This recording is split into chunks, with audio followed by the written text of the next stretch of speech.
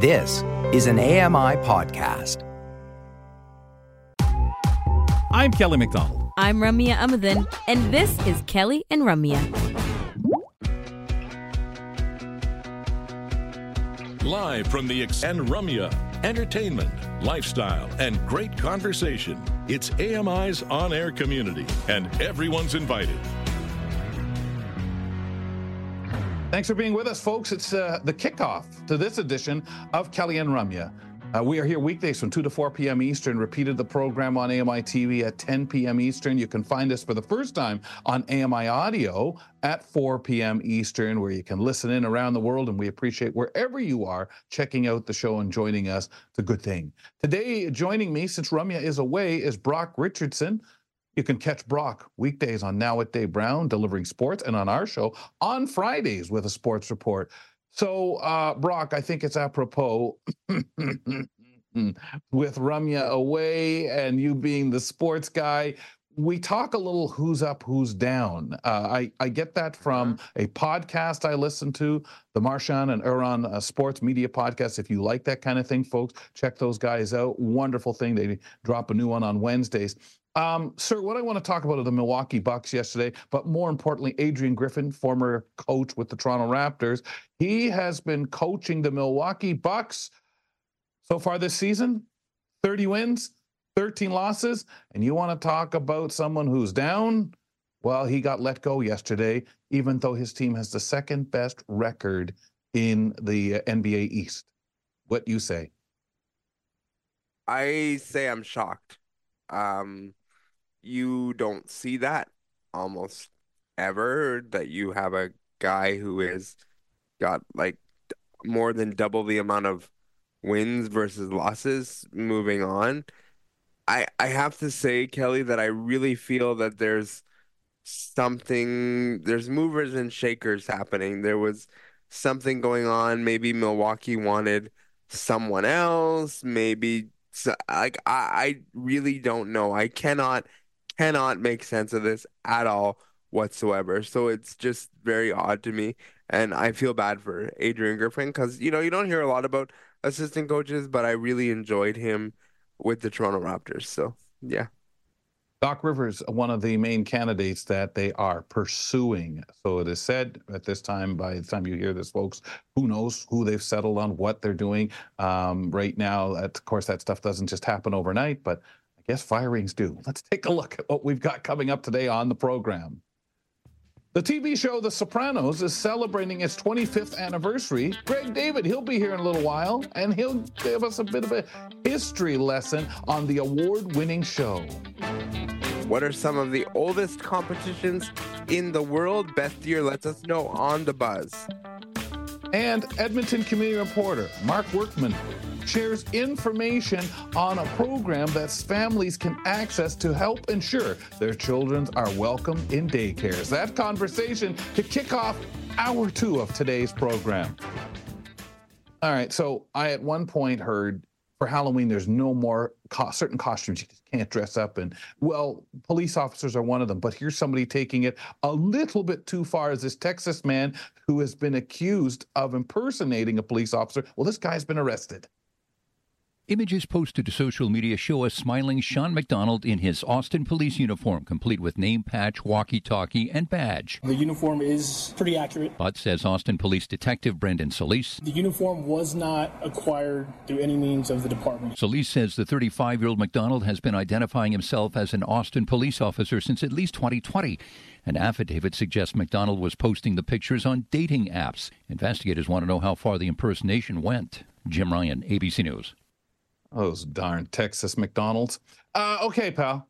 Very interesting when you see this kind of thing because, there's always people out there that really in their own way respect and appreciate and aspire to be certain people, whether it's in the medical profession, law enforcement, that person that wants to be that private detective or save people's lives one way or another. I just love the fact this guy's been doing it for a while. And we just say, no, what the heck? And we've seen in this country really bad when we've mistaken somebody.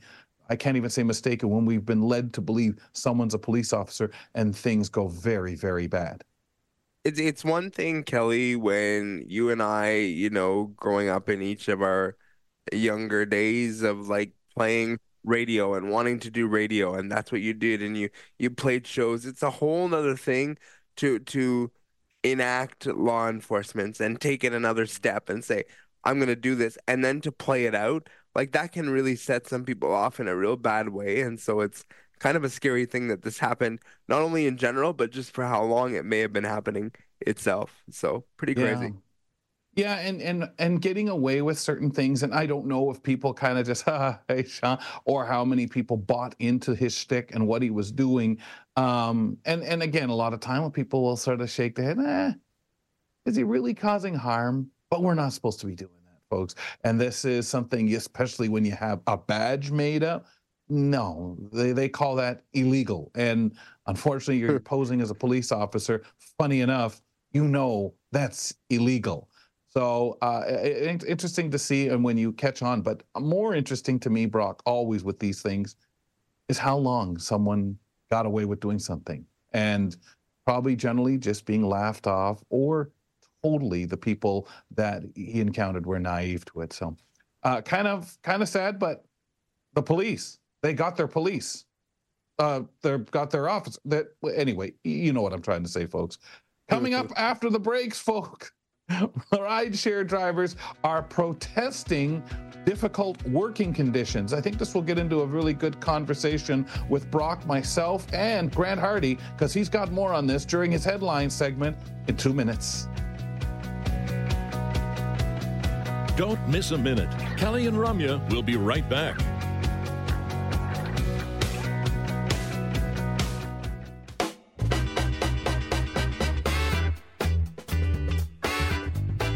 Subscribe to our podcast, ladies and gentlemen. Great place to listen to the show at your leisure. Also, take in the audio vanity card. We put that on the end of the full show podcast, but you can listen to the show in segment form. If you like our veterinarian or the guy that delivers sports on Fridays. Sorry, his name eludes me at the moment. But if you like that, you can check it out via the podcast. Just simply going back, folks. That's the Kelly and Ramya podcast. Subscribe. Maybe while you're in there, give us a rating and review if you would. Kelly McDonald from the home studio in London, Ontario. From the home studio in Kitchener, Ontario, Brock Richardson. There it is, Kelly. You didn't forget. It's time to talk headlines with Grant Hardy. Let's bring him on. Hey, I'm Grant Hardy, and welcome to the Headlines segment. I tackle everything from health and lifestyle to accessibility and tech. I have it all right here on Kelly and Ramya. Hello, Grant. How are you? Hey, happy Wednesday. I am hanging in there. How about you guys? Doing pretty well for a Wednesday midweek. We're almost there to Friday, but we're just halfway there. So it's kind of 6 of one, half a dozen of another. It always seems much closer to Friday as Wednesday moves on. You know what I mean? Like as you get to like the middle or the end of the day. Like, even in the morning, right? Even though it's still the first half of the week, even in the morning, it still feels like, oh gosh, yeah, Friday. Well, you are an optimist. I find from noon onwards on Wednesday, that's when you start to sort of feel that. Me too. Okay, I'm at lunchtime, and here we go on to the next thing. I mean, officially, you're right. I'm sorry. I feel it kind of first thing, but you're right. Officially noon. Yeah, exactly. Speaking of moving on, let's move on to your first item, Grant. Probably a wise choice. You know what? I thought this would provoke kind of an interesting discussion, but I found an article about it talks about rideshare drivers, delivery drivers, people who work for these apps like Skip and Uber Eats.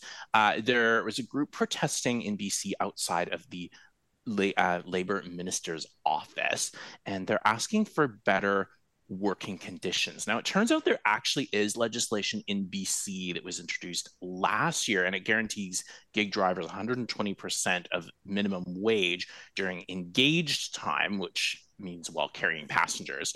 And compensation through Work BC also provides more protection for drivers being kicked off an app and more transparency about rides before you accept a booking. But the drivers who are protesting say these changes do not go far enough, that engaged time provisions only cover about half their time on the road, leaving them not earning anything in between. Plus, there's sick time, there's vehicle depreciation, and gas, then GST, benefits, vacation, all that stuff that these gig workers don't get. And they also would like more transparency from rideshare companies themselves about how the company is collecting from passengers, how much, and how much is going to drivers. And they have absolutely zero protection from companies who suddenly deactivate them from the app because the customer has said or rated them some way, depending on whether that was true or not. They have no idea. So I thought this would kind of be an interesting discussion because, you know, we often hear the flip side in the disability community, and understandably so, where drivers either are not willing to help us, they deny access to people with who have service dogs, etc., which of course is unacceptable. But I think it's kind of interesting, the gig economy and some of the consequences about it that we haven't really thought of, where we literally have these apps that could use like AI or who knows to determine like, are you allowed to work? Are you not? Who do we give the work to? And especially for people with disabilities who often take gig economy jobs. And I think that I don't know what you guys think, but I basically think that people lose out, like workers lose out because they're not protected. I think that's the big thing. To save money, to make these things affordable for companies to do, economically sensible, it means somebody gets left out of whether it's benefits, whether it's the manpower to kind of police whatever said service. So you get somebody who doesn't have time to answer the calls, field the complaints. You then hear the argument of the driver. You get a lot of these reasons to make it impossible to actually talk to the person. So like you say, using the AI to answer your questions when you file your complaint, and that includes the driver who has been made to feel, oh, well, you have such a great opportunity to come here and make some money. All you have to do is do it right. True. Yeah. True. But when things go sour, you still deserve explanation. Hey, somebody complained today because, and sometimes, let's be fair, you have people who do that trying to look for some money back, trying to look for some kind of whatever. They didn't like the fedora you were wearing in the front seat, so they're like, get that off of there. That guy looks like an idiot. I don't trust him driving me. Whatever it might be, I don't know. And said driver, Tim, who has been accused of doing this and that and whatever, does not have any recourse because we as a customer, I say this happened. What do you say? They want you to come back. Driver, there's probably someone else who will take your gig if you get mad or you just, angry. Well, and I'm not going to book in for a few days. That's exactly one of my other points too, was that, you take about, look at union jobs or, other jobs where you can strike. And, a few people might go past the picket lines, but they're very, very low. Or not necessarily agree with the strike, but this is the formula. This is what you, with the job, like we've talked about it as broadcasters over at CBC, you don't do stuff because the union's in there, different unions, and you're on air. You don't go reach around, I'll just, tighten this knob. It seems to be coming loose. No. There's somebody who's protected by their union from you messing around like that. That's their work.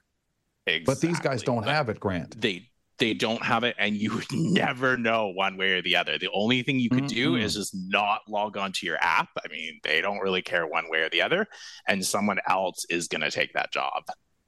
I think there has to be a little bit of the whole, there has to be that protection of he or she word against the driver's word. I do think there is something, because you don't want to give too much power to the passenger because the driver still gets a vote. The part where I struggle, Grant, is the whole when you don't have a passenger, you don't get paid. I kind of understand that, only because I live in a world where when you're contracted, you do the work, you get paid. If you're not doing the work or you're coming to work, therefore I'm not getting paid. The difference is in their situation, it's well, I have to drive to get to said place to do my job. So I think there's a bit of both there for me, a bit of column A, column B. But yes, for sure, you need to protect the driver with the complaints, because a lot of the time they take the passenger. Why? As we've all said, because they're the ones that are paying the dollars for the rides and the business. Well, you also feel, Grant, like the driver nor us as passengers or customers have an easy route to file, whether it's a complaint, to rebuttal about something, to clarify something or clear something up, or to defend oneself. It's almost the mechanism that, as Brock mentioned, being a contract employee in some form, or someone in this gig economy, it's almost like, well, since you're not a full-time, you're not that kind of position, not protected by a union, these are the rights. And I know this goes beyond complaints and whatever. There are other workplace issues that the rideshare drivers have been having. Exactly. Just one other thing to add here is that I know we've kind of talked about this before, that when you have some sort of system that's not very flexible, it often can hurt marginalized people more. So, for example, if the driver is being a nice person, as they should be, and perhaps get out of their car to help you as someone who maybe has a disability, help you directly to the location, which might be across the street, whatever it is, all that does is, unfortunately adds a couple of extra minutes on their trip, where the app is thinking like, why are you being so slow, or why don't you seem to be moving? Why aren't you accepting your next trip, whatever it is? And that's difficult, because I don't think there's really any way in the system to kind of indicate, like, I'm doing my job. I'm giving assistance. Exactly. And it's hard, because so much of that, Grant, used to be part of jobs like that, getting out of the car to open the door for somebody, whatever it might be, where this system is basically, we see you pull up, out they go, because everything's paid for via card. Mm-hmm.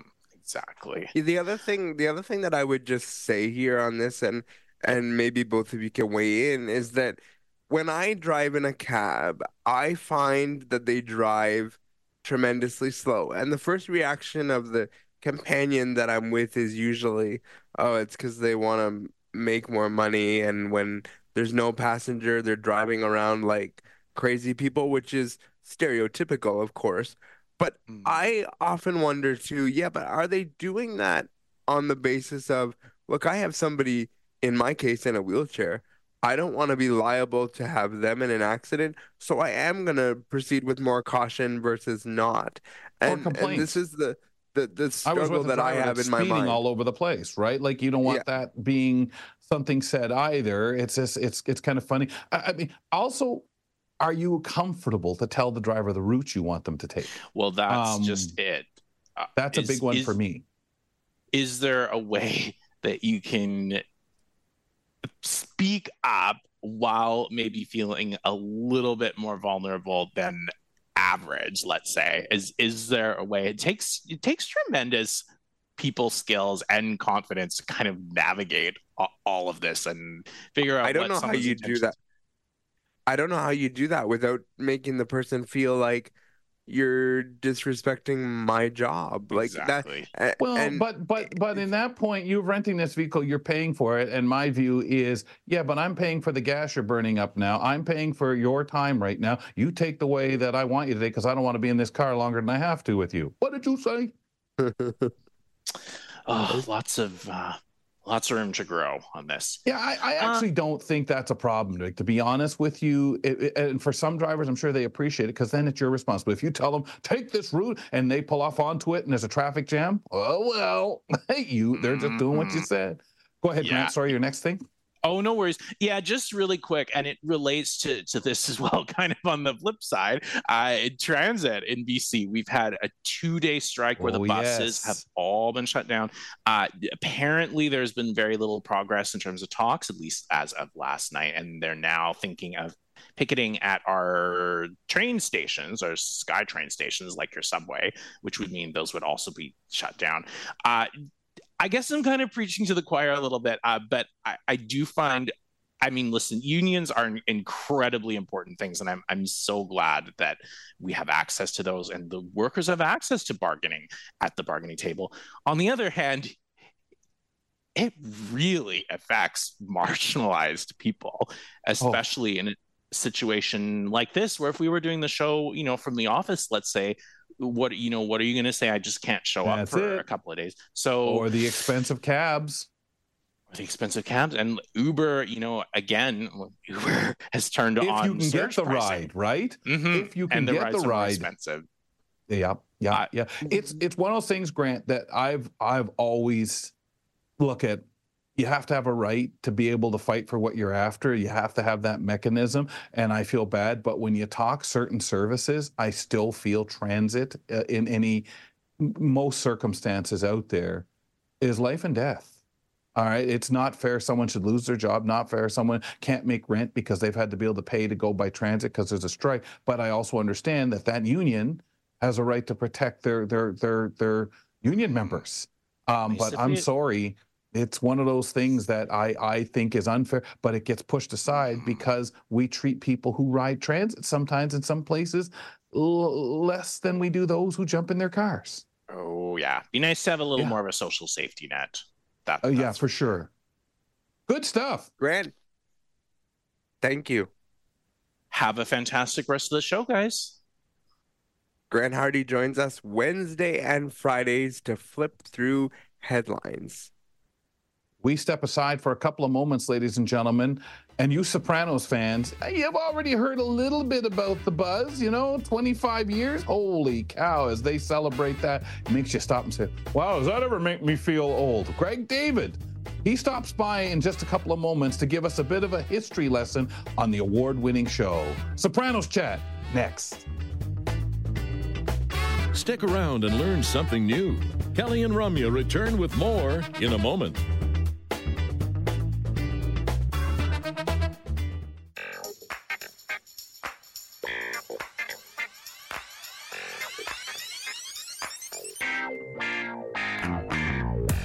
Privilege of hosting this show is you go from one topic to another, one subject, one conversation. Sometimes you get to listen in more and, oh, wow. Other times you get to express and give some opinion or just kind of flashback. Kelly McDonald here today. Brock Richardson joining me on the program. This is Kelly and Ramya, and we're here weekdays from 2 to 4 p.m. Eastern Time. And remember, first repeat of the program on networks, AMI Audio and AMI TV. 10 p.m. Eastern. Let's talk a little TV as we welcome in Greg David from our communications department. I'm Greg David, and I love TV. Join me on Kelly and Ramya, where we talk about the biggest hits, misses, and trends in television and entertainment. So I'm going to pretend 25 years is so long that I'm going to probably say a few inaccurate things or like bada bing or what have you as we talk about the 25th anniversary of The Sopranos. Greg, we welcome you back to the show. And I mean, quite frankly, most people should know. It seems like it anyway, that most people should know what this program is about, but probably we should do a refresher. Yeah, I think so. And I have to admit right off the top, guys, that I did not watch The Sopranos the first time it came around. I watched the first couple of episodes. I was working at TV Guide Canada at the time, and I watched the series finale because everybody was talking about how it was going to be the series finale. So I tuned in to watch that. But yeah, when it was on the very first time on HBO, I didn't watch it all the way through. And so I think there's probably people out there that don't know too much about the show, but they've heard the title. So The Sopranos follows this character named Tony Soprano, and he's a northern New Jersey-based Italian-American mobster who tries to balance his family life with his role as the boss of the Soprano family, the mob family. And when we first meet up with him in the first few episodes, first season especially, he's suffering from panic attacks. And as a result, he's participating in therapy sessions with a psychiatrist named Jennifer Melfi. And that's how we kind of learn about his life through him talking to, and and what he's been going through and why he has these panic attacks while he's talking to the psychiatrist. And it's funny because he has like constant conflict with members of his family. He's putting himself at risk all the time because there are other mobster families that want to take him down throughout the series run of the show. He argues with his uncle Junior on regular occasions. His wife Carmela don't always see eye to eye. And the big one is that there's a New York family called the Lupertazzi family that wants to take him down and unseat him. So those are the types of things that he's dealing with through the run of The Sopranos. Wow. I always find it so amazing because I think back to, as you say, Dr. Malfi, what a great device for us to get information on what's inside the head of the character, the feelings of the character, the vulnerability of the character. And I stopped, Greg, and maybe you can come up with another show prior to this that use that device. I don't know if I can. Not so well anyway, but everyone uses it now. Yeah, I mean, it's interesting you bring that up because like Newhart did it, or not Newhart, it was the Bob Newhart show, but that was done as like his character was that, and it was done for comedic. Yeah, exactly. And as you were talking about that, I realized that this is probably one of the first cases of mental health being discussed kind of openly on a television show in prime time, and it not being like a a kooky plot device. This was serious. So yeah, I think that it was for several reasons, The Sopranos was groundbreaking, and that's another one of them. And it was hard sometimes because at first, did we take that serious? What was the reason? And you fought yourself on it, and still you just had to realize this is the person who needs it and is talking. Go ahead, Brock. So you mentioned that The Sopranos was 25 years ago, but you actually have the specific date, and let's also talk about where The Sopranos originally aired as well. Yeah, so there were 6 seasons of The Sopranos, and they aired from January the 10th, 1999 until June the 10th, 2007, and all 6 seasons aired on HBO originally. Really funny too, because the timing, it's something I had to get used to. The timing of the show could vary just that little bit, or was different than conventional TV time, as we know from the HBO products. The Sopranos were created by David Chase. How did he come up with this idea? Yeah, this is really interesting because David Chase had been up until that point been in the TV industry for a long time. He wrote and executive produced on shows like the Rockford Files with James Garner, which I totally remember, and also a show called Kolchak, The Night Stalker, which was Darren McGavin, and it was kind of like it inspired Chris Carter when he was younger to create the X-Files. So we'll talk about maybe that another time. But getting back to The Sopranos and David Chase, he originally thought of The Sopranos as a feature film about a mobster in therapy and having problems with his mother. But when he sat down with his manager Lloyd Braun, they decided that it would make more sense to adapt it into a television series because you can expand it out and have a bunch of different characters that are interacting with Tony Soprano. And so David Chase signed a development deal in 1995 with HBO with the production company called Brillstein Gray, and he wrote the original pilot script, and that was submitted to HBO. And he, as you know, they say write what you know, and so he was drawing a lot from his personal life and his experiences growing up in New Jersey. The relationship between Tony Soprano and his mother, Livia, is based partially on Chase's own relationship with his mother.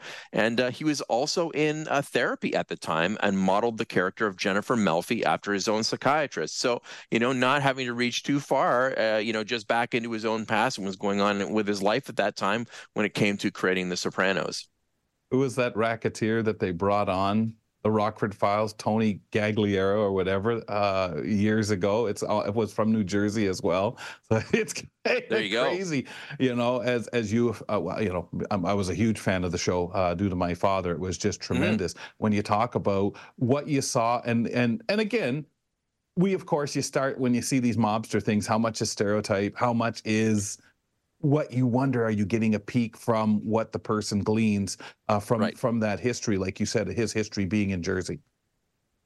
Yeah, you're absolutely right. And as that series went on, it just all of the local places, it kind of became like Lord of the Rings and people wanting to tour the locations. They wanted to tour the locations of The Sopranos because it was all filmed largely in the New Jersey area. So as the show got more popular, people wanted to find out more about it and find out, how true is it? And even if it isn't true, let's go to some of the restaurants that these guys were filming in front of. The cast of The Sopranos was led by James Gandolfini, and I hope I got that right. He became a household name. How did they end up on the series? Yeah, so James Gandolfini, he was invited to audition for the part of Tony Soprano. The casting director for The Sopranos, named Susan Fitzgerald, saw a clip of his performance in the 1995 film True Romance, which, if you have not seen that, you need to check that out. It's a great film. And so she thought that he would make for a great Tony Soprano.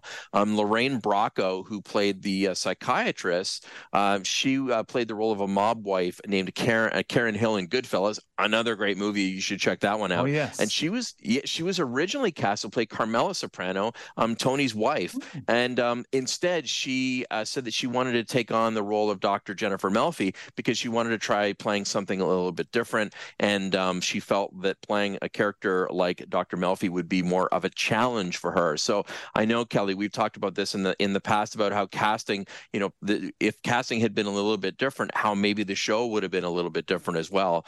Another casting note, Steven Van Zandt, who is fantastic as an actor, but to that point hadn't had any acting gigs at all. He was part of Bruce Springsteen's E Street Band.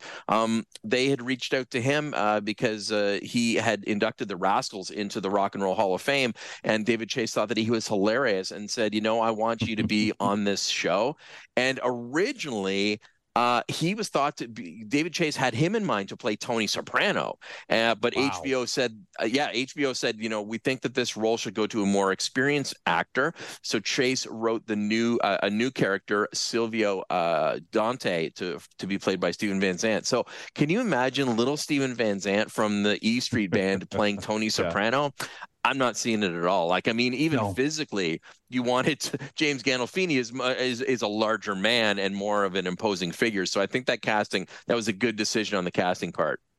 And I think you needed the experienced actor to catch those little nuances of Tony that you would see often, whatever it might be, the way he pronounces certain things, just the way if he snorts or whatever, you got to have those character traits that really made up that guy. And anyone now mocking, imitating, whatever, you kind of have that stuff to capture. And I'm not saying you wouldn't anyone else playing the role. You can always come up with those things, but boy, what a fit. Not only did the Sopranos push a lot of ground in its storytelling, they broke ground all over the place, but the series finale is one of the most talked about ever. Tony and his family are in a restaurant and put a coin in the jukebox, and Journeys Don't Stop starts to play, and it appears that a stranger may have walked into the restaurant, but before we find anything out, Greg, screen goes black here. Yeah, people are still talking about that ending. When Don't Stop Believin' came on, I was excited. I loved the song anyway. So it was playing in the jukebox. It was cool. There was this mysterious figure that is sitting up near the front of the restaurant, and at one point he gets up and walks towards the bathroom, which is where the Soprano family is sitting. So I'm thinking, okay, this guy's going to walk up to Tony and kill him right there in front of his family. But instead he goes into the bathroom, and like you said, Kelly, the screen goes black and the song continues on. So people are still talking about what happened. And David Chase, has been asked about it over the last 25 years and has been pretty cagey about it. He's never really committed to what happened if the camera had continued to roll. And, for Journey, man, they made out like bandits because Don't Stop Believin' saw a resurgence in popularity after that and has stayed kind of at the top of the charts ever since. If you go on Apple Music, it continues to be in there. The Sopranos, as you just mentioned, was groundbreaking at the time and responsible for bringing HBO to the forefront. Do you agree with this, or do you think it's true? Yeah, I mean, absolutely. One of the things that we haven't really talked about is how Tony Soprano is like the ultimate anti-hero. I mean, the guy's a criminal. If he's not killing people or ordering killings happening, he's doing that. He's ordering his guys to kill people. It's all about that power struggle. But in the way that he's portrayed and written by David Chase and portrayed by James Gandolfini, you can't help but cheer for him. So that was one of the major changes in storytelling and in primetime television and cable television in particular. The Sopranos was a major rating success throughout its run, despite being on HBO, which you have to pay extra to have access to. It's not part of a basic cable package, so it wasn't available in as many households down in the US and here in Canada. TV critics resoundingly say that this is one of the most influential artistic works of the 2000s, and it's credited with bringing serial television and making it a legitimate art form, kind of in the same level as feature films, literature, and theater even. So those are, huge kudos.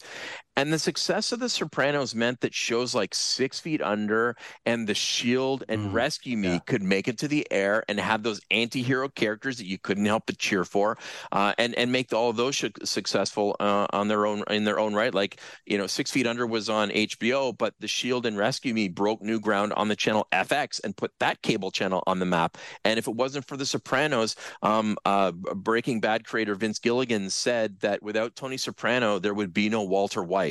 And Vince Gilligan is the creator of Breaking Bad. So, really, really high standards set by The Sopranos and its cast. Interesting when you think about Fox starting off with Married with Children. You saw a total different look of a family that you would have expected. HBO, the only network I would have thought to put this on because of what HBO was in the 90s. This is the place you would see this kind of anti-hero or programming, sort of like The Simpsons too, with going back to Fox. So I do get that, Greg. Is there anywhere we can watch The Sopranos?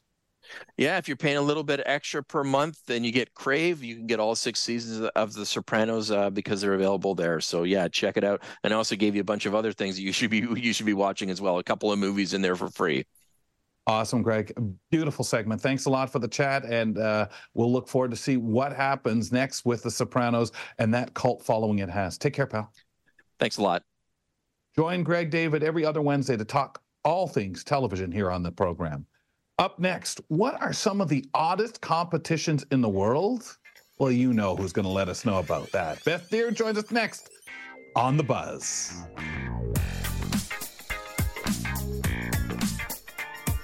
Keep it here for more of Kelly and Ramya on AMI TV.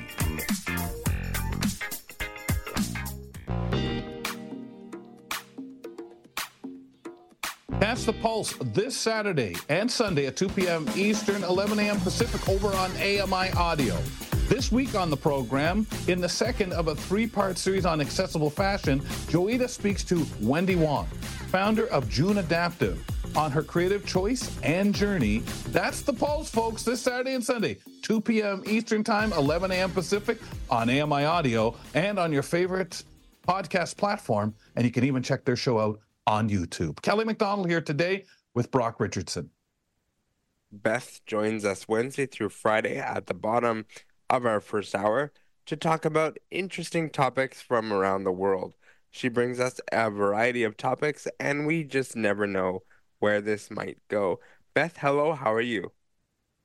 I'm great, thank you, Brock. How are you doing? I'm doing well, thanks. Awesome. So our first story today, it's not a super exciting story, actually. I don't know about exciting, but it's just one of those stories that really kind of like made me think. A Vancouver resident says that the hospital is discharging patients onto a street bench. A resident who lives near Vancouver General Hospital says he regularly witnesses hospital staff and security discharging patients onto a street bench. They rush them to the bench, and they are left there to fend for themselves, sometimes in not much more than a hospital gown.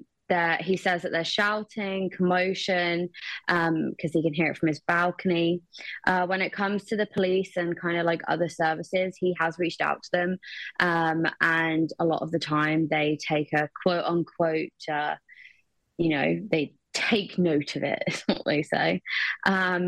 When the news outlet that wrote this article reached out to the hospital for an interview, they responded with an email saying Vancouver Coastal Health, VCH, or whatever it's called, is committed to the delivery of safe, quality, and compassionate care, especially to our region's priority population. Wow. This is really tough because, I mean, I'm sure there is a reason as to why these patients are being discharged onto a bench. Maybe they don't have anywhere to go. Maybe they're causing disturbances. That was another thing that was mentioned in the article was, you know, if they're trying to get patients to leave and they're, you know, protesting or giving them a hard time, they can unfortunately just kick them out. So I have a feeling that maybe this resident that lives across from the hospital has, you know, mainly been witnessing that, which still sucks. But oh, it's just such a sticky situation. It's weird, Beth, really because we hear this all the time when people go to emerge or go to urgent care in some capacity and they're waiting and they talk about the different people that they see. And we understand, of course, our drug crisis going on, the addictions that are happening. We understand mental health crises many people are involved in. We understand people waiting, but we also understand that some of us, hey, I've got this problem. Oh, you're back again this week, Mr. McDonald. Well, nice to see you again. Come on in, let's chat.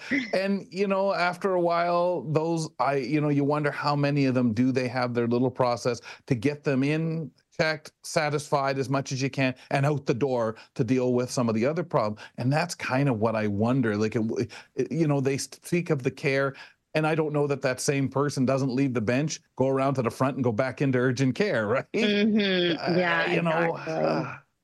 But what a scary situation. The challenge, though, is that, like, the optics of it. Like, I can understand the whole, no, maybe there's nowhere for you to go, and the person that's noticing this from afar doesn't know the conversations that may have occurred before, after, whatever. But the optics of it, of just seeing someone be left on a park bench, like, I don't know. I just think maybe and this is just me, you know, Brock Richardson thinking out loud, but maybe there's an option where you can give someone, you know, a bus fare to get somewhere other than a park bench, like I outside of the hospital. Like, there has to be something, and I do understand the whole, you know, if there's nowhere to go, there's nowhere to go. But the hospital gown thing's kind of odd too, isn't it? Would be weird. Brock, you've kind of just made me think of something. Like, I know that like some hospitals have programs like with homeless shelters. So, you know, like they aren't just releasing them onto a park bench. And like, I'm really surprised that like such a kind of like main city like Vancouver, and I'm sure this is a very like busy hospital, I'm really surprised that they don't or haven't necessarily thought of that, or no one's arranged a plan like that. Because Vancouver especially, like I know all the major cities have such a huge homeless, I don't want to say problem, but problem.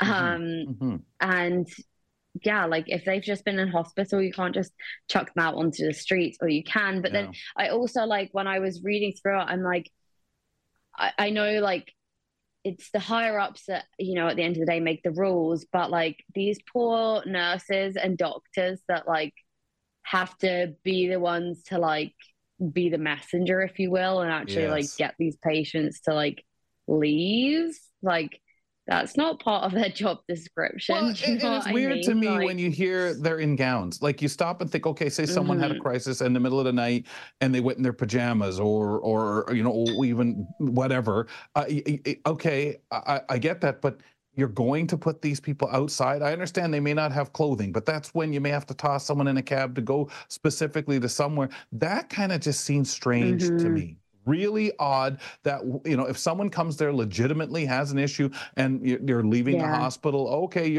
we've, you know, sewed up your wound or whatever, out you go. Okay, but no clothes? What's going on? And that in itself is a very strange red flag.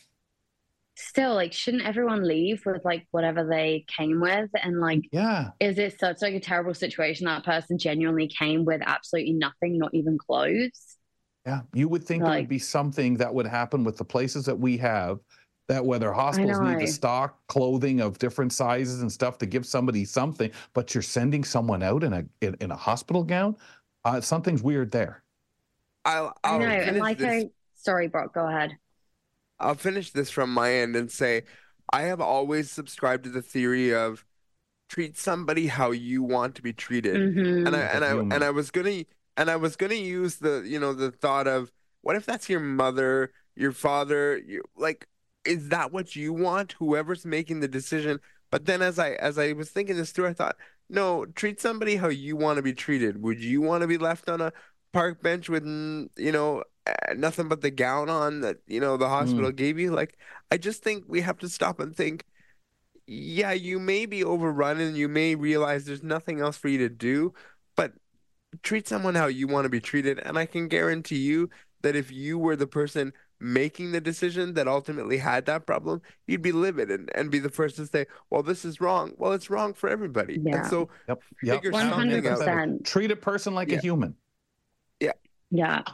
And that's the thing too, is like, everybody is someone to somebody, right? Like, it's a terrible, terrible situation. The last thing I will say is, like, how I was saying, like, I'm surprised the hospital hasn't like come up with a program to help people and, at least send them to somewhere, even if they do end up back on the streets. Like, at least they've done their part. I'm also really surprised that articles like this have come out, and organizations that are in the business of helping people in tough situations. I'm surprised that they haven't kind of come forward and said, like, hey, like, this is what we do, like, let us know, and like, we can help out. Let do you us know what I mean? assist in some way, for heaven's sakes, whether it's donated clothes, shoes, or just a cab slip or some money to go to a place nearby where that help is there. Beth, what else do you have for us? Yeah. So next up, a bear was rescued from an abandoned zoo in Ukraine and is now living in the UK. So a bear was trapped in a zoo in Ukraine that had been hit by shelling, and this Scottish zookeeper saved this bear. So I don't know if I'm saying this right. The Asiatic black bear was discovered when Ukraine soldiers entered the village of Yampol, which had been under Russian occupation for 5 months. The striking bear had black fur and was given the name of the village. So I'm assuming the bear is called Rampol. I think it even did say that later on in the article. And this poor bear was unconscious when they found him because he had actually been hit by some of the shelling. But there is a zoo in Scotland that managed to get the bear over there. They've given him a super safe home. They did say that after bears have experienced things like this, they can then suffer a lot of like mental health issues, which I don't know why. I did find that kind of surprising. Like, I knew bears were clever, but I didn't realize they kind of had like the mental capacity to be necessarily like emotionally impacted by it. I don't know if that's I think it's the shock, rude right? of me, like, but I think it's like the shock of anything, like, and again, or how they'll say, oh, if your cat does this, spray it with water or something crazy like that to deter it from doing something. But that's all basically playing on the mental state of an animal, shocking it, deterring 100%. It by, I don't like that, so stop doing, I'm scared of that thing. Mm-hmm. Absolutely. But yeah, they said the most important thing to them was obviously, the bear's mental health. And he is doing fantastically. They said that they all let out a huge sigh of relief when he was let into his new enclosure, and he was chomping on a cucumber and loved it. Was loving life. They are now building him. They've started a fundraiser for the new enclosure for the bear, and it's going to be massive. So they're kind of waiting for him to go into hibernation so that they can build the rest of that and give him like the life that he deserves. I just thought it was a really nice story. That is. That's really nice. And when you think about, well, Brock, we don't think about enough situations where animals are put into some kind of trauma. We think, oh, all the boats going and the screws turning, boy, the sound of that must be a lot of noise for the fish and stuff like that. So I think we can get a hold of that. But when you get something like this happening and injury or even the sound of or the disruption that it causes an animal, I don't think we think about. Yeah, and I think this goes back to the whole point of the importance of zoos. Some people will sit there and say, well, they're trapped. They're not, they're not safe and it's inhumane. But an example like this makes me realize why zoos are important. Because if the zoo didn't intervene here and help this animal, where would it be? It'd probably be deceased on a road somewhere, unfortunately, or whatever. So this is why zoos are really, truly important. And I think people forget sometimes. It's like, oh yeah, but there's a reason because this animal can't be released. That's what we all have to remember and take away from it. So, yeah. Yeah, absolutely. And honestly, like it's kind of like not like the disability community, but kind of for those animals that need like extra help and they can't go back into the wild, like it gives them a safe space that otherwise they would not have had. Yeah, like absolutely. It's such a niche little community. Mm-hmm. Beth, thank you so much. As always, great stuff. We had great conversation. We could only get to 2 articles, but you'll be back tomorrow for another edition of The Buzz. I sure will. Thanks, you guys. As I mentioned, that's Beth Deer, and she'll be back for another edition of The Buzz tomorrow at this time. And Brock and I will step aside for a couple moments, and we'll be back to carry on the second hour of the program. In that hour, how can we combat the winter blues? And how can our employers help us out? Elysia Yardley of AMI's HR department tells us more. And Canadian para-athletes are set to be financially rewarded for winning medals at Paralympics, folks. Brock and I will get into a discussion on this news also. But up next, Edmonton Community Reporter Marc Workman shares information on a program that families can access to help ensure their children are welcome at daycares. That in 2 minutes. Keep it here for more of Kelly and Ramya on AMI TV.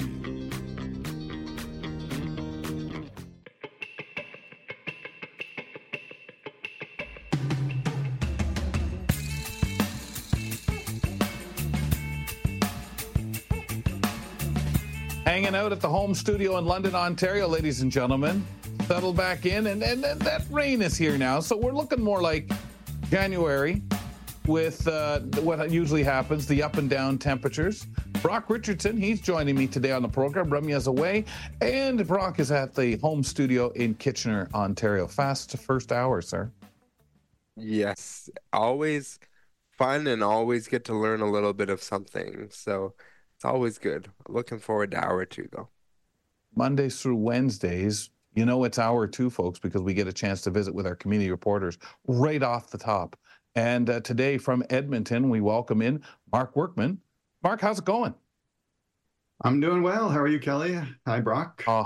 Always wonderful to have you on. We're doing pretty good. It's a nice midweek show. We're having lots of fun, lots of good conversations with everybody today. We're going to keep it up here. What's been happening? Where you been traveling to? Where are you going to? I am fortunate to be home in Edmonton. No plans for January, which has really actually been a bit of a nice break. It's a chance to catch up on some things. But I, of course, do have upcoming plans. So for the first half of February, I will be away. On deck is Dublin, London, and Lisbon for about 2 weeks altogether. So we won't tell anyone the answer to this, because it might mean, oh, Marc, sorry. If you feel that way, we can make a change. Do you get tired of traveling? It is exhausting. I think I've become more used to it, though. So when I first started it was harder. It was causing me more stress and anxiety as well, right? Like with anything, you get more comfortable as you do it. And so now I feel like I am much more able to undertake the travel, but there's no doubt. And actually, what I think is the biggest challenge is your day-to-day job still goes on even though you're away. So you're in meetings all day. There's usually stuff happening in the evening. So when do you have time to take care of the emails that are coming in, to work on different assignments? So that is the biggest challenge, is that those things really pile up, and then you're feeling a bit overwhelmed when you get home. Yeah. And I mean, the 1 month break or something like this that you're getting, this is great because you do need to recharge. Your body is doing those crazy things. Not only time changes, but like you say, it's not just get up at 7 in the morning, grab breakfast, get to work at the meetings and finish up, shower and watch TV or go to fall asleep in front of it. Not every night, because like you say, you have those other commitments. You're there for a reason, and then off you go to the next location. Yeah, you bet. But definitely I still enjoy it, but I'm happy to have breaks every now and then. Yeah, and what you learn, what you see, what you experience, such an incredible privilege to be able to do that and take from place to place, but mostly getting the chance to understand how the others think, work, and helping out with ideas and explorations. Fantastic stuff, Marc. Always love when you're telling us about it. I have been to all 3 of those locations, so you'll have a great time. They're both all 3 are wonderful places. Your second topic is discussing the AISH program. For those that may not be aware, can you start by telling us what exactly AISH is, if you could? You bet. And so we call it AISH here in Alberta. And what it is it's an income support program for people with disabilities. It stands for Assured Income for the Severely Handicapped. And so given that unfortunate name, it's pretty much only referred to as AISH here in Alberta. And about 75,000 or so Albertans receive it. So that's when you factor of a population well north of 4 million, it's less than 2% of the population that receives it. And then one other point I'll make about it, because this is, I think, pretty interesting. Among programs like AISH that provide income support to people with disabilities, the Alberta program is actually the most generous. It's the highest income that is received across the country. So that's, I think, an interesting fact about AISH. Absolutely. And certainly a program for people with disabilities like this is important and necessary, but a lot of things, as we talk about people with disabilities, become in the news. Why has AISH been in the news lately? Yeah, for a couple of reasons. First off, it is, and this is a great thing, it is indexed to inflation, and that means it goes up when inflation goes up, which is important. Otherwise, your dollar just doesn't go as far from year to year. And so on January 1st of this year, it went up by about 4.25%, according to the government, which is, like I say, very good news. But that's not the end of the story. So a professor at the University of Calgary, someone who works in a professor of economics, right? So very familiar with this area, crunched some of the numbers and found that, I think, something that people with disabilities know, but that not everyone else knows. And that is that even if you're getting the maximum amount for AISH, it will still leave you with an income that's below the poverty line. And so this professor was able to show, using Statistics Canada data and looking at the AISH program, that even if you get the maximum, you're still going to have about $5,500 per year less than the poverty line. And I want to stress that's even though AISH is the most generous in the country, and that's assuming you get the maximum benefit. And like I said earlier, I don't think this is news to people in the disability community. I think a lot of people are aware that these programs, while they're very important, still do not enable someone to live, with dignity. But I do think it's great for people in the general public to learn this kind of information, and hopefully it serves to destigmatize these programs a little bit and to understand that while these programs are helpful, they still have a long way to go, and we need to continue doing our advocacy work to promote and push for like a living wage, something that will allow a person to live with dignity and above the poverty line. It's funny, Here a to everything forward-thinking you country. just said. In a forward-thinking country like ours, it's hard to believe sometimes because you feel when someone says that living wage, well, you got that other person that says, well, yeah, but there's lots of work out there, and if people would be given the job or go after these jobs, as if people with disabilities or in certain circumstances haven't tried. But I think sometimes you get that attitude as if, well, what, are we going to give them enough money so they can mess off to Florida every winter and stuff like that? And we know that's not happening, but our society fights itself. So then therefore we always fall at making sure people are underserved. That's Marc, the stigma for sure. Exactly. Marc, let's move into your other item that you've got here to round things off. You flagged it's around children with disabilities and daycare. What sort of coverage are you sort of seeing out there about this topic? Yeah, we saw some media coverage earlier this month where parents of children with disabilities were saying they're having a really difficult time finding daycare spaces for their children.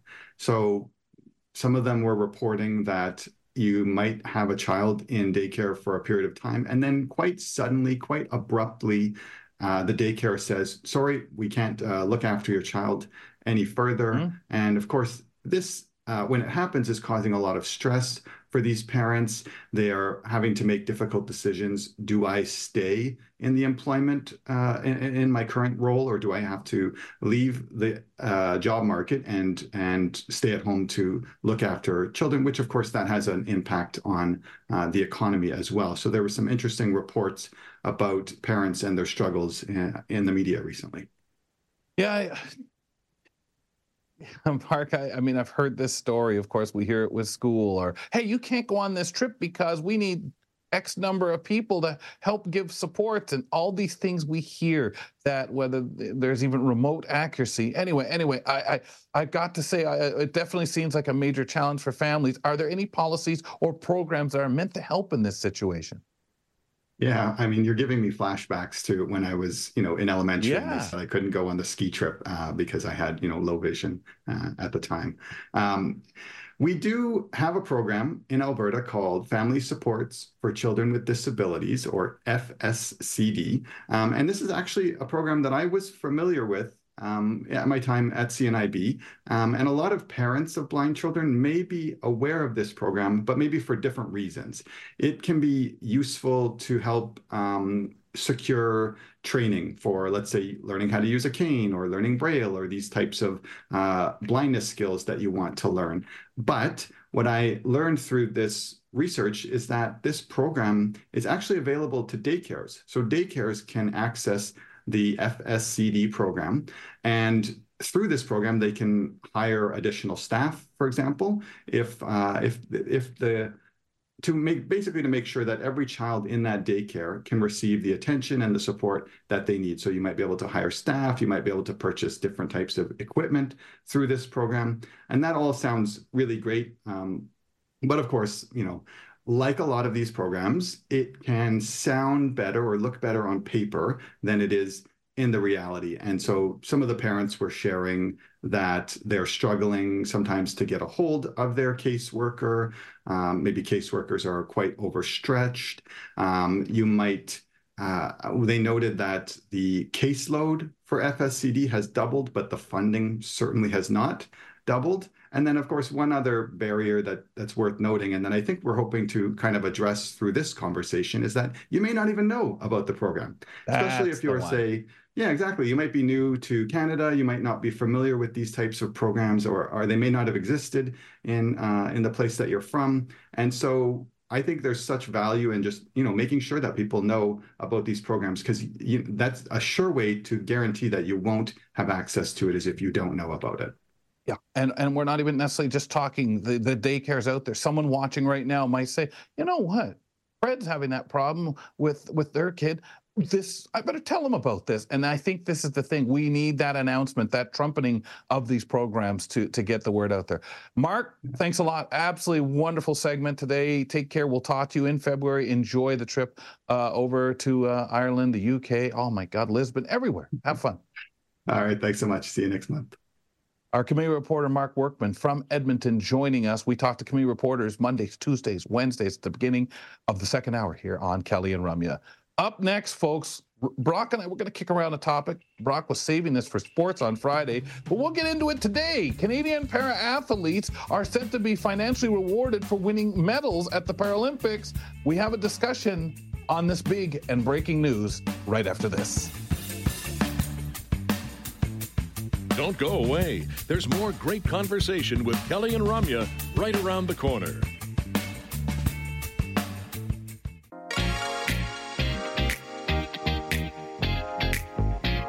Kind of funny, today filling in for Ramya, we've got the sports guy, Brock Richardson, joining us here on Kelly and Ramya today. And it's funny when it's apropos. I mean, when subjects kind of just fall into alignment. We've told you folks this before. It's a star aligning thing that goes on. Just like themes. We'll get in something, we'll bring something in. Maybe it's our CP item at the beginning, our news piece. Maybe it's a couple of the guests on the show. Maybe we just bring up a subject and just go right on through and you watch and listen, say, well, it's kind of funny how that leads from one thing to another, from headlines to maybe over to buzz or something. So, Brock, today we've got some fantastic news, some news I think that will surprise people as we look at the fact that Paralympians are going to be receiving money for the medals that they win. And not to buy them, folks, but to go along with.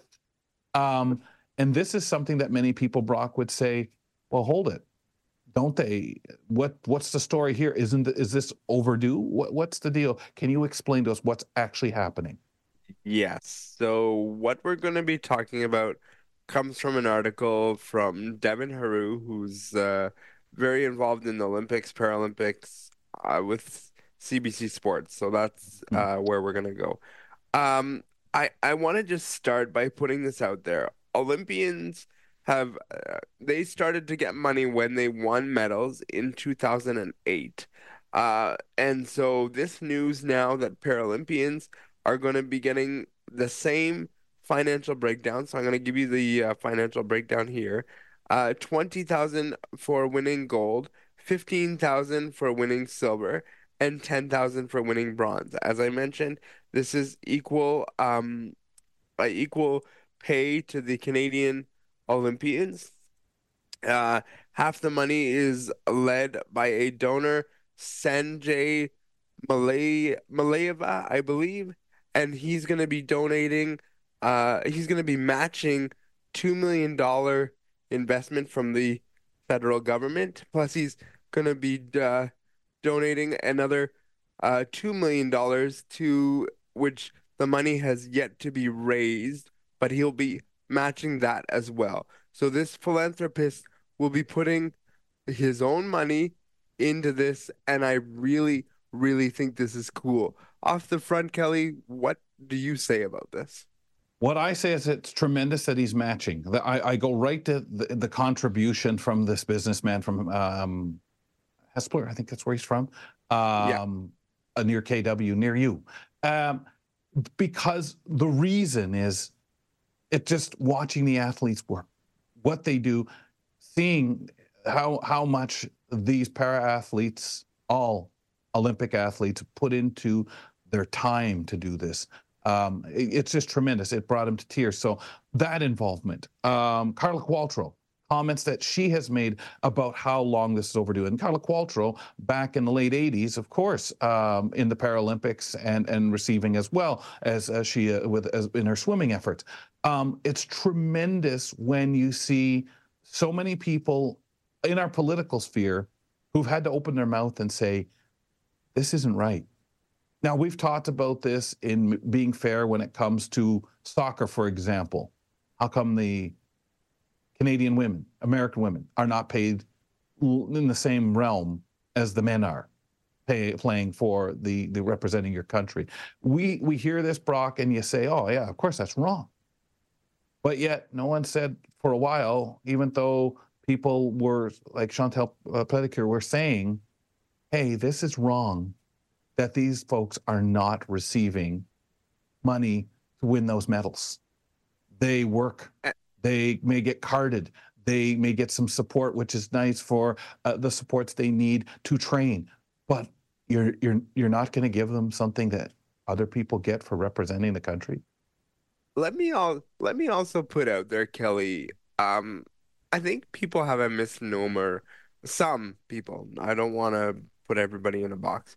Some people have a misnomer that because you get carded, therefore it is a glamorous job and you get $2,000 a month or $1,500 if you don't have a support attendant that you need.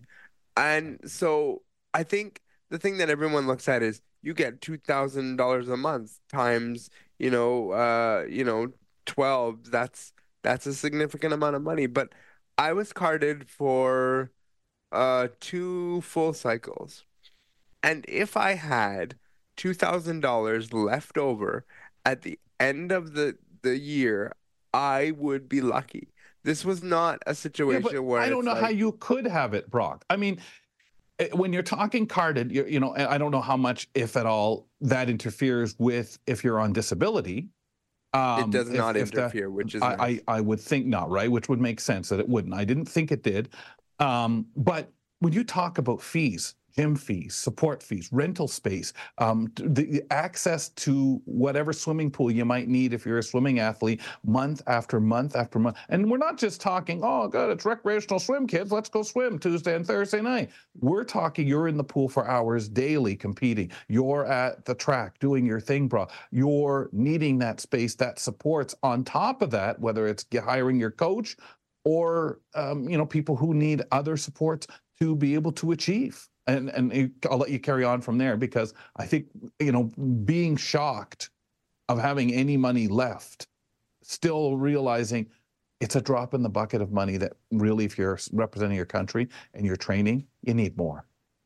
It is. And I think that, we had to fight for getting $500 a month for our support attendant who had to take time off work, who had to take time out of their $500 a month is like really nothing, Well, and there were the days, Brock, where no one got anything. You trained because you wanted to be a Paralympian. You helped because you wanted to do the nice thing. Because the dream was, I want to be a Paralympian. I want to stand on the top of the podium. I want to represent my country. That's the thing. And I look at swimmer, Arlie Rivard, who has won 10 medals. She would have won quite a bit of money because, if memory serves me correctly, most of them, or a chunk of them anyway, were gold medals. So she would have won a chunk of money. And I think people who will say, well, there should be some level of back pay, although I agree with that, I would also say people were doing this to pave the way for the future. And this is to happen. What they get the payoff from. Chantal Petitclerc has made enough of herself, and she's fine, and she's still championing parasports, Paralympics.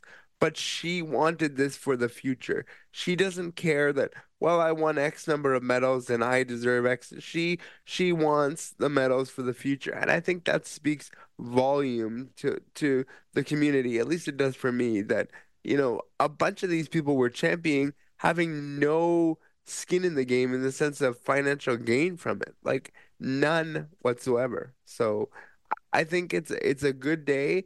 This has been something that's been talked about since I was at the Paralympic Games in 2012. So we're talking 10 years ago, and we went through Rio, in 2020, and now we're going to Paris, and finally we're here. So far, this has just been, people talking, and now it's literally put into action and saying we're actually going to do this because we have value in what our athletes are doing. So Petitclerc had to ask for this in the House, as her being a senator. She gave a speech asking, anyone have any understanding as to how come Canadian para athletes were not financially rewarded for their achievements. And I think that when you fast forward ahead and see that this is the starting point, I understand. Hey, what about back? What about, yeah, okay, that'd be nice. But we know from so much building blocks, and I've been involved around parasport for a very long time, certainly not entrenched in it by any stretch of the imagination, but it's been a part of my life, of my awareness and stuff like that since I was a teenager. And like I said, Brock, so many people were involved because I want to be. You know, I remember most of us, that was in our head. And if we had a place like a W. Ross McDonald School where it was just part of what you did, you started training, you did track and field. Hey, I'm hoping maybe I can qualify for the Paralympics or do some of the supports and start getting on the run to maybe qualify. And when you had those opportunities, you were just happy to be doing it. The thought of money to train, the thought of money if you won a medal wasn't there. Wasn't a thought back then. Many people worked for this, including that talk Chantal gave, in the House, because it's all step. So I do understand, hey, I'm not going to say someone could say, well, don't get greedy and want back pay and that kind of thing, because people deserve that kind of recognition if others were getting it. But we know the reality is it's baby steps forward, Brock, as you just explained to us. Yeah, and it is. And I mean, I think, like I said, the payoff becomes what's happening now, what's moving forward. And I think the thing that I want people to understand is there are hundreds of medals available at the Summer Games, specifically, whether it's team sport, individual sports. Each of those athletes, specifically on a team sport, just because it's deemed as one gold, silver, or bronze medal, each of those athletes will receive that designation with a team sport. There is a lot of money being put forth here, rightfully so. But to go back, you're talking like almost billions of dollars that you'd have to put forward. So the fact that we're here now and people and philanthropists are putting their name saying this is unfair, I'm going to put my own hard-earned money on the table, that's the person that I look at and I go, you're the one that I'd like to shake your hand and go, thank you for making this work. Because I'm sorry, what the government is able to put forth, although it's appreciated, it's not going to cover the whole cost as per the matching and the raising of money.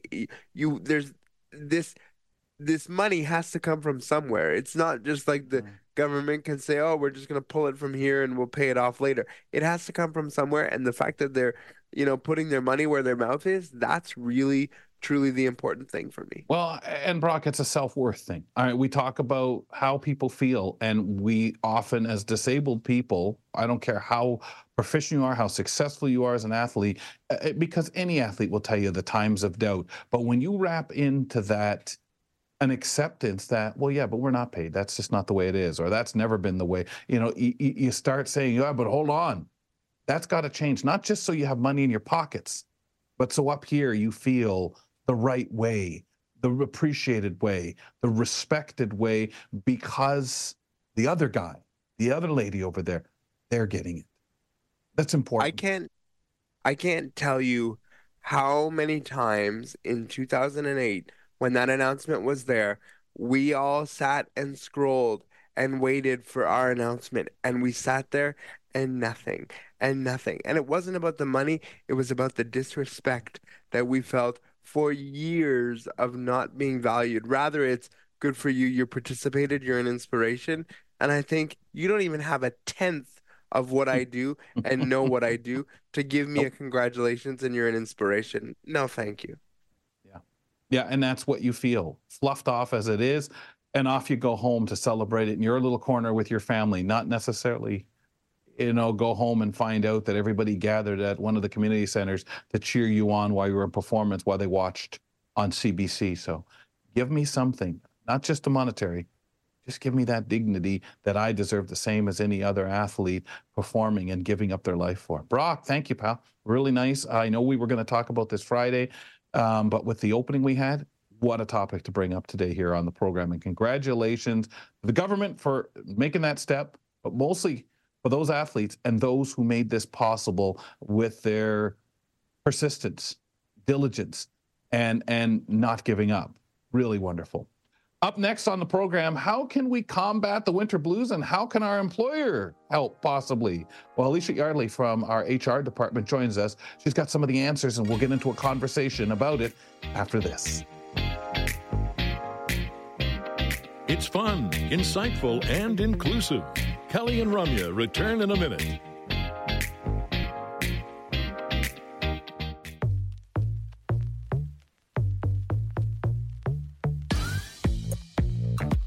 Brock Richardson with me today on the program. Brock, it's interesting too when we look at things like we were discussing a few moments ago, covering off some great news from the Paralympic spear here in Canada. But when we talk about the fact that this is news, that this is driven by an article, an event, as they made the big announcement in Winnipeg, it's so tremendous to actually have the coverage that wouldn't have been there 8, 10, 12 years ago. Yeah, I mean, we have built where we are today. I think London 2012 was the point to which we had coverage. I think to some extent in 2010 when we had it in Canada, that was a big deal too. But we've really come a long, long way with coverage, and it's really good to see. So awesome. Really nice. Folks, it's time to talk a little bit with Elysia Yardley from our Human Resources Development Department, and we're talking a little bit about how we're feeling, especially January, February, winter blues stuff. Hi, I'm Elysia Yardley, your HR specialist. Join me for career and employment advice right here on Kelly and Ramya. Elysia, welcome. Happy New Year. Hope you're well. Happy New Year. I'm doing very well, thanks. How about you both? Excellent. Very well. Yeah, it's one of those good news days, so we're feeling pretty good here. Glad to have you with us. And we know that there's people maybe in circumstances not feeling so great, and we get into talking about our mental health on this show a lot, mental wellness, of course. Well, why is employee wellness so important to think about as we launch our way into the new year? So I think employee wellness is important because it's that time of year. The holidays are over. We're in that law January period where we are, we might have eaten too much, had too much to drink, maybe spent too much over the holiday break. And then, we might have had a little bit of a winter vacation and now we're coming back to work. So there are going to be, feelings of maybe not really feeling your best mentally, even physically, because you might not be used to the commute to work anymore. And it's, just a new year. And I think that's always important to, when you're thinking about like setting up your year, especially as an employee, it's just really important to think about your health and wellness. It feels funny, right, in January, because it always feels like the only thing you really have going on is work. If you're in a situation, you come back, everything's quieted down. And I'm not saying people don't belong, maybe they belong to some other group or something they do once or twice a week, a choir, whatever it might be. But it really is a focus when you come back in January to get through the winter time and you're going to work. And maybe you've planned a vacation, but it's almost like a real switch on January 2nd. Absolutely. I know that, when I look at just even general mental health trends, we've got Blue Monday in January, which is supposed to be the most depressing day of the year. We have the February Blahs, as you mentioned, Kelly. And of course, that's going to come across in how we work. We might have what we call presenteeism, where you're sitting at your desk, but you're not really there. Your mind's elsewhere. You might kind of be on vacation mode or worried about, the kids or your bills or whatever it might be. And that's going to lead to burnout. So, it is so important that we have maybe some things outside of work because, when you're just kind of focusing on work, that's going to be really hard too. Yeah, it's funny this year. The Blue Monday fell on Brock Richardson's birthday. Oh my God! Oh yeah, happy birthday, Brock!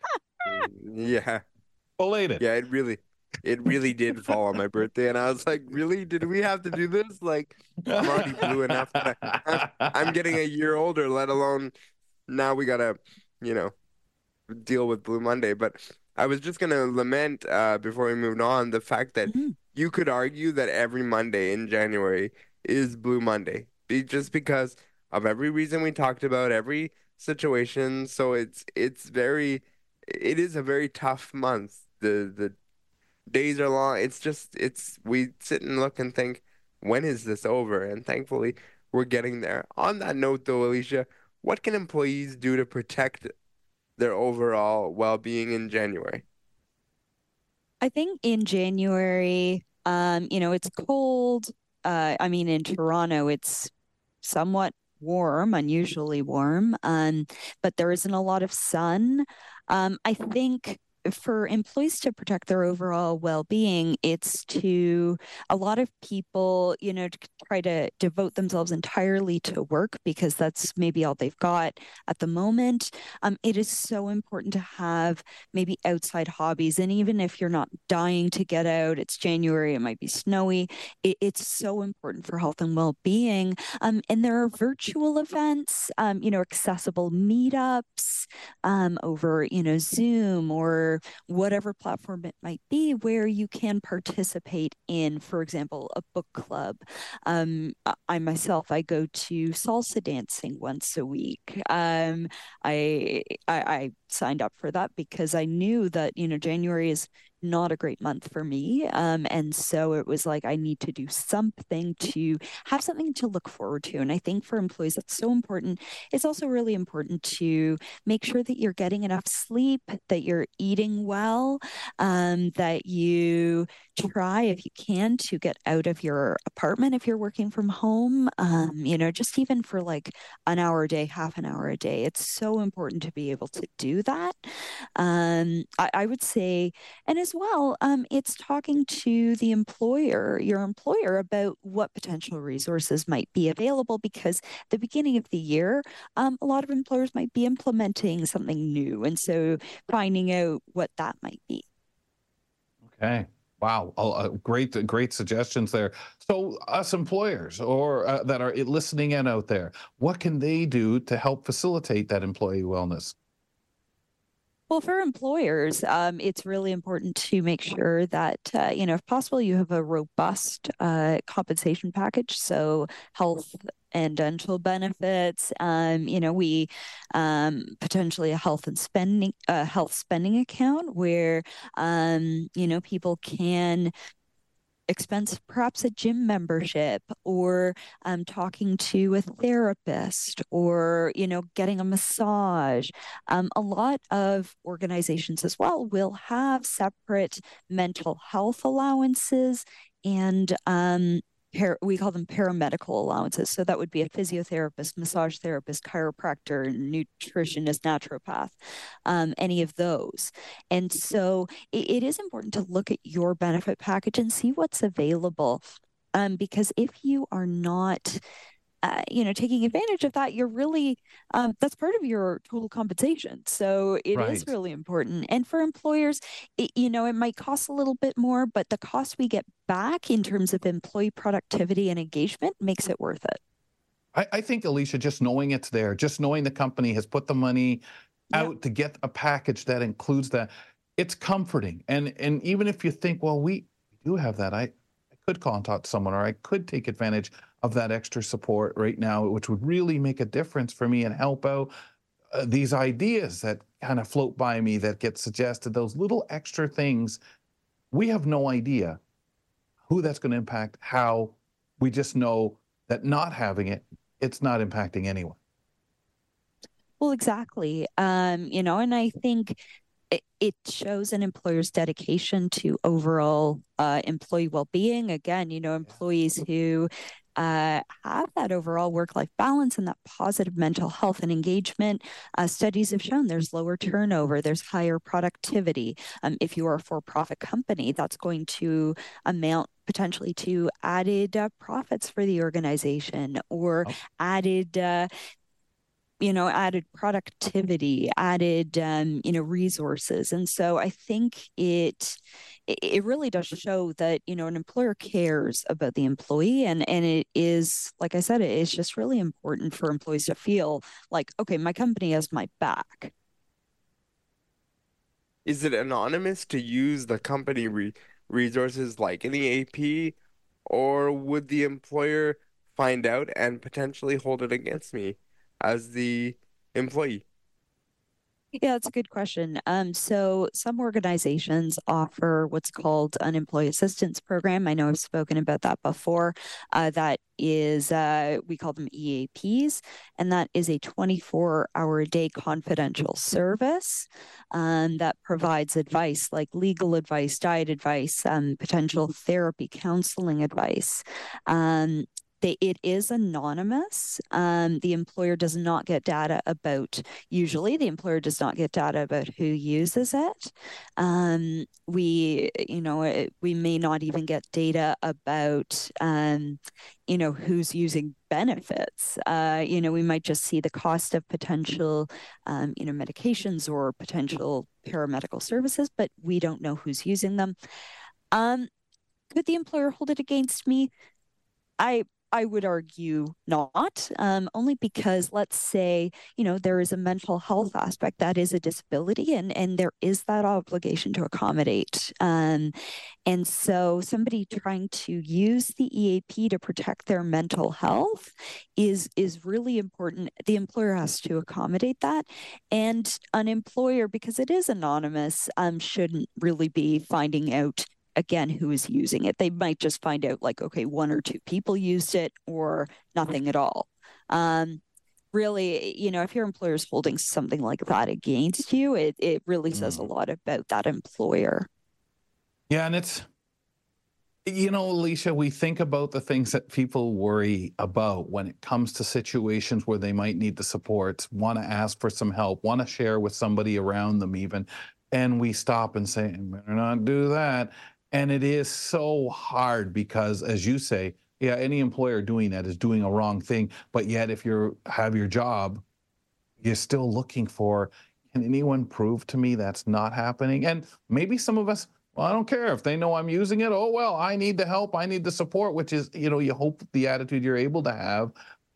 But there is a lot of that. I'm worried about how it'll come back still out there, isn't it? There certainly is. And, a lot of employers are trying to move away from that perception where asking for help shouldn't be held against you. I know that, there are some companies that maybe are a little bit more archaic in how they think. But, disclosure of needing to use certain services should be accommodated. And also, again, if it is anonymous, the employer shouldn't know about it anyway. If you, for example, need through the EAP, you've been referred to a counselor, maybe you need an hour to talk to the counselor. You're not obligated to report that to the employer. You can say you have an appointment or whatever. You're not under an obligation to disclose if you don't want to. If you do, then that's good too. But the employer really shouldn't be holding it against anybody. And unfortunately, there are some crummy employers out there, but I'm hoping they're the exception rather than the rule. Okay. What else can employees do for our mental health? Because at the end of the day, it's on us at this time of the year to say, I need this, I want to do that. What other things can we do? So I think, using your internal communication system to engage with other employees. If you're having a meeting with an employee, potentially turning your camera on, or, just calling somebody up to say hi, reaching out for that connection.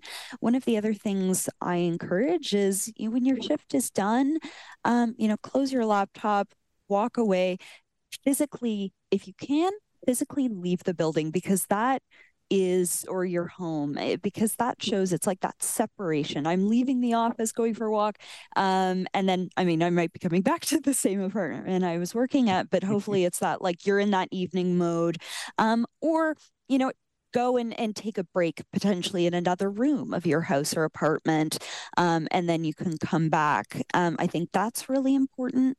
And finding maybe one thing per day that makes you smile or laugh. It could be a joke. It could be a funny YouTube clip. It could be, you know, playing with your cat or dog. Just even that one thing per day that makes you smile. Have something to look forward to. So if you've booked a vacation, or, you know, you're reading a great book and you're going to talk about it in the book club, I think all of those are really good ways for employees to protect their mental health, and their overall well-being. And then again, you're going to be more productive at the office. You know, and again, don't live to work if possible. We should be working to live. You know, like your life and your identity should not be wrapped up in the work you do, because studies have shown that leads to a lot of mental health issues and burnout. And so especially in January, because all the family stuff is done, it's especially important to have those external hobbies or passions. Okay. And it's the simple things, right, that like make you stay engaged, that like just, it doesn't have to be some big event. It can just be a simple thing that just keeps you engaged, keeps you going. So I think that's really great tips. Thank you. You know, it is so important, and it's stuff I try to live by myself. You know, like January is a tough month for so many people. And it's very easy to get caught up in, well, I have to work, and, you know, maybe I'll work extra, or I'll get up early and work, or check my work email on the weekend. And we really don't want to be doing that if possible. It is so important to be able to just have that walk away, have something else, you know, going on. Sign up for a book club or a salsa class or improv, or, you know, if there's a fun activity you're looking to try. January is a great time to do it. And, you know, maybe take that back to the employer and say, like, hey, I'm doing salsa lessons. Maybe I could do a lunch and learn about it. Or, you know, we're reading this book. Could we start a business book club? You know, if you're passionate about maybe starting up something outside of like work-related topics at the office, maybe a little bit of social connection, I think that's also a really good way to connect.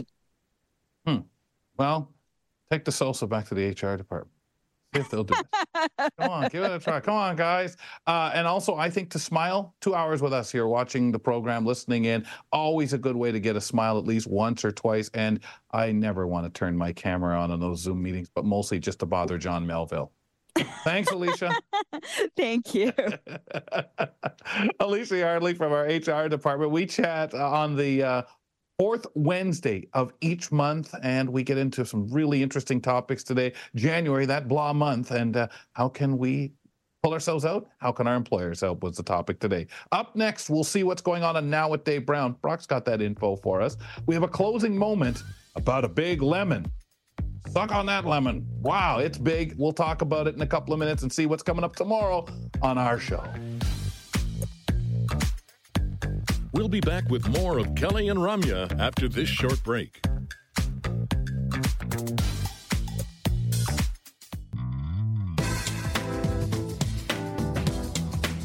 Mentioned earlier in the program to check out our podcast. It's the Kelly and Ramya podcast. Subscribe using your favorite podcast platform. You can check the show out in segment form. You can check the show out in its complete version. We put the full show up just in case you just want to settle back and listen in. We also add to that an audio vanity card. Today, Brock Richardson, he's supplying it for us. Thank you, Brock. Appreciate it. Always nice to have you sitting in on the show. And while you're here, let's talk about the other show you appear on daily, Now with Dave Brown. What's going on tomorrow? Yeah, looks like they have a great show.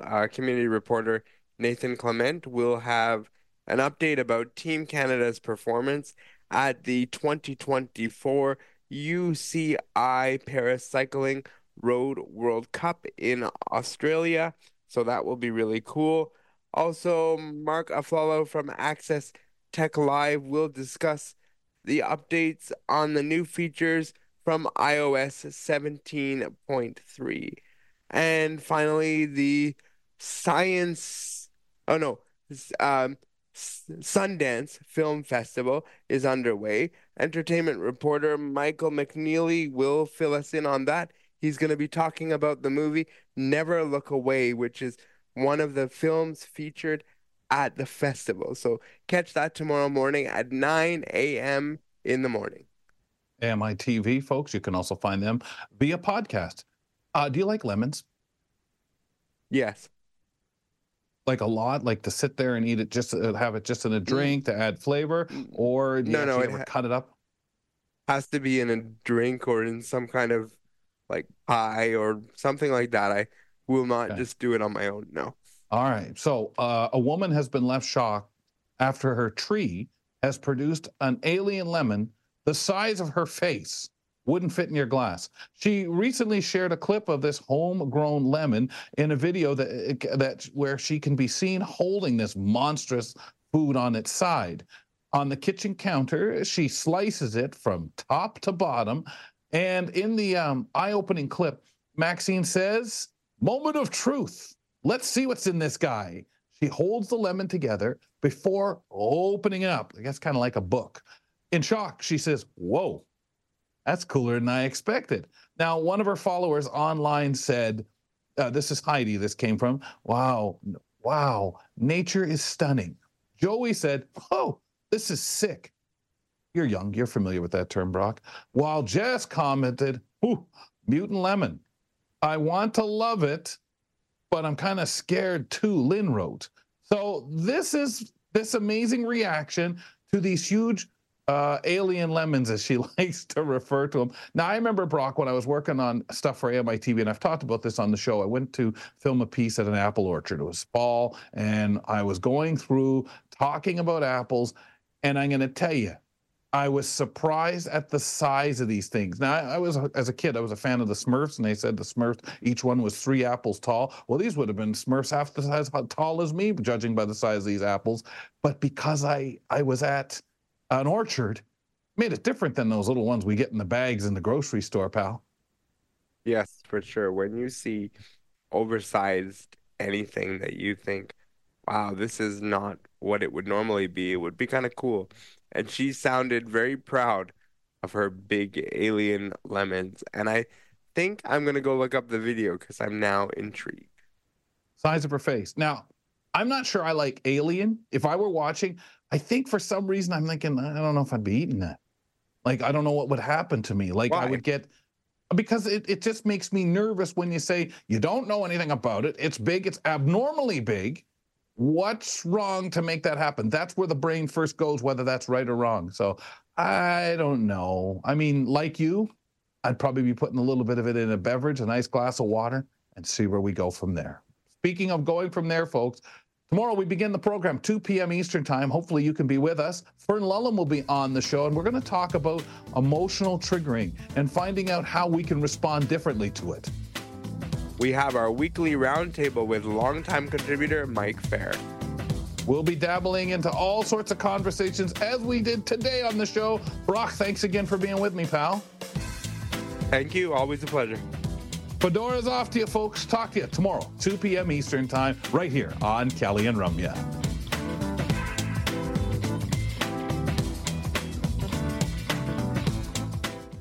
Hey guys, it's Brock Richardson, co-host of today's Kelly and Ramya, and it's such a pleasure for me to be back in the fold and doing this again. I really, really enjoy working on Kelly and Ramya, and it's a lot of fun, and I learned so much. Anyway, what I wanted to talk to you guys about today was this idea of choice of words can mean so much, and I'll even take it a step further and say choice of words and intention can mean so much.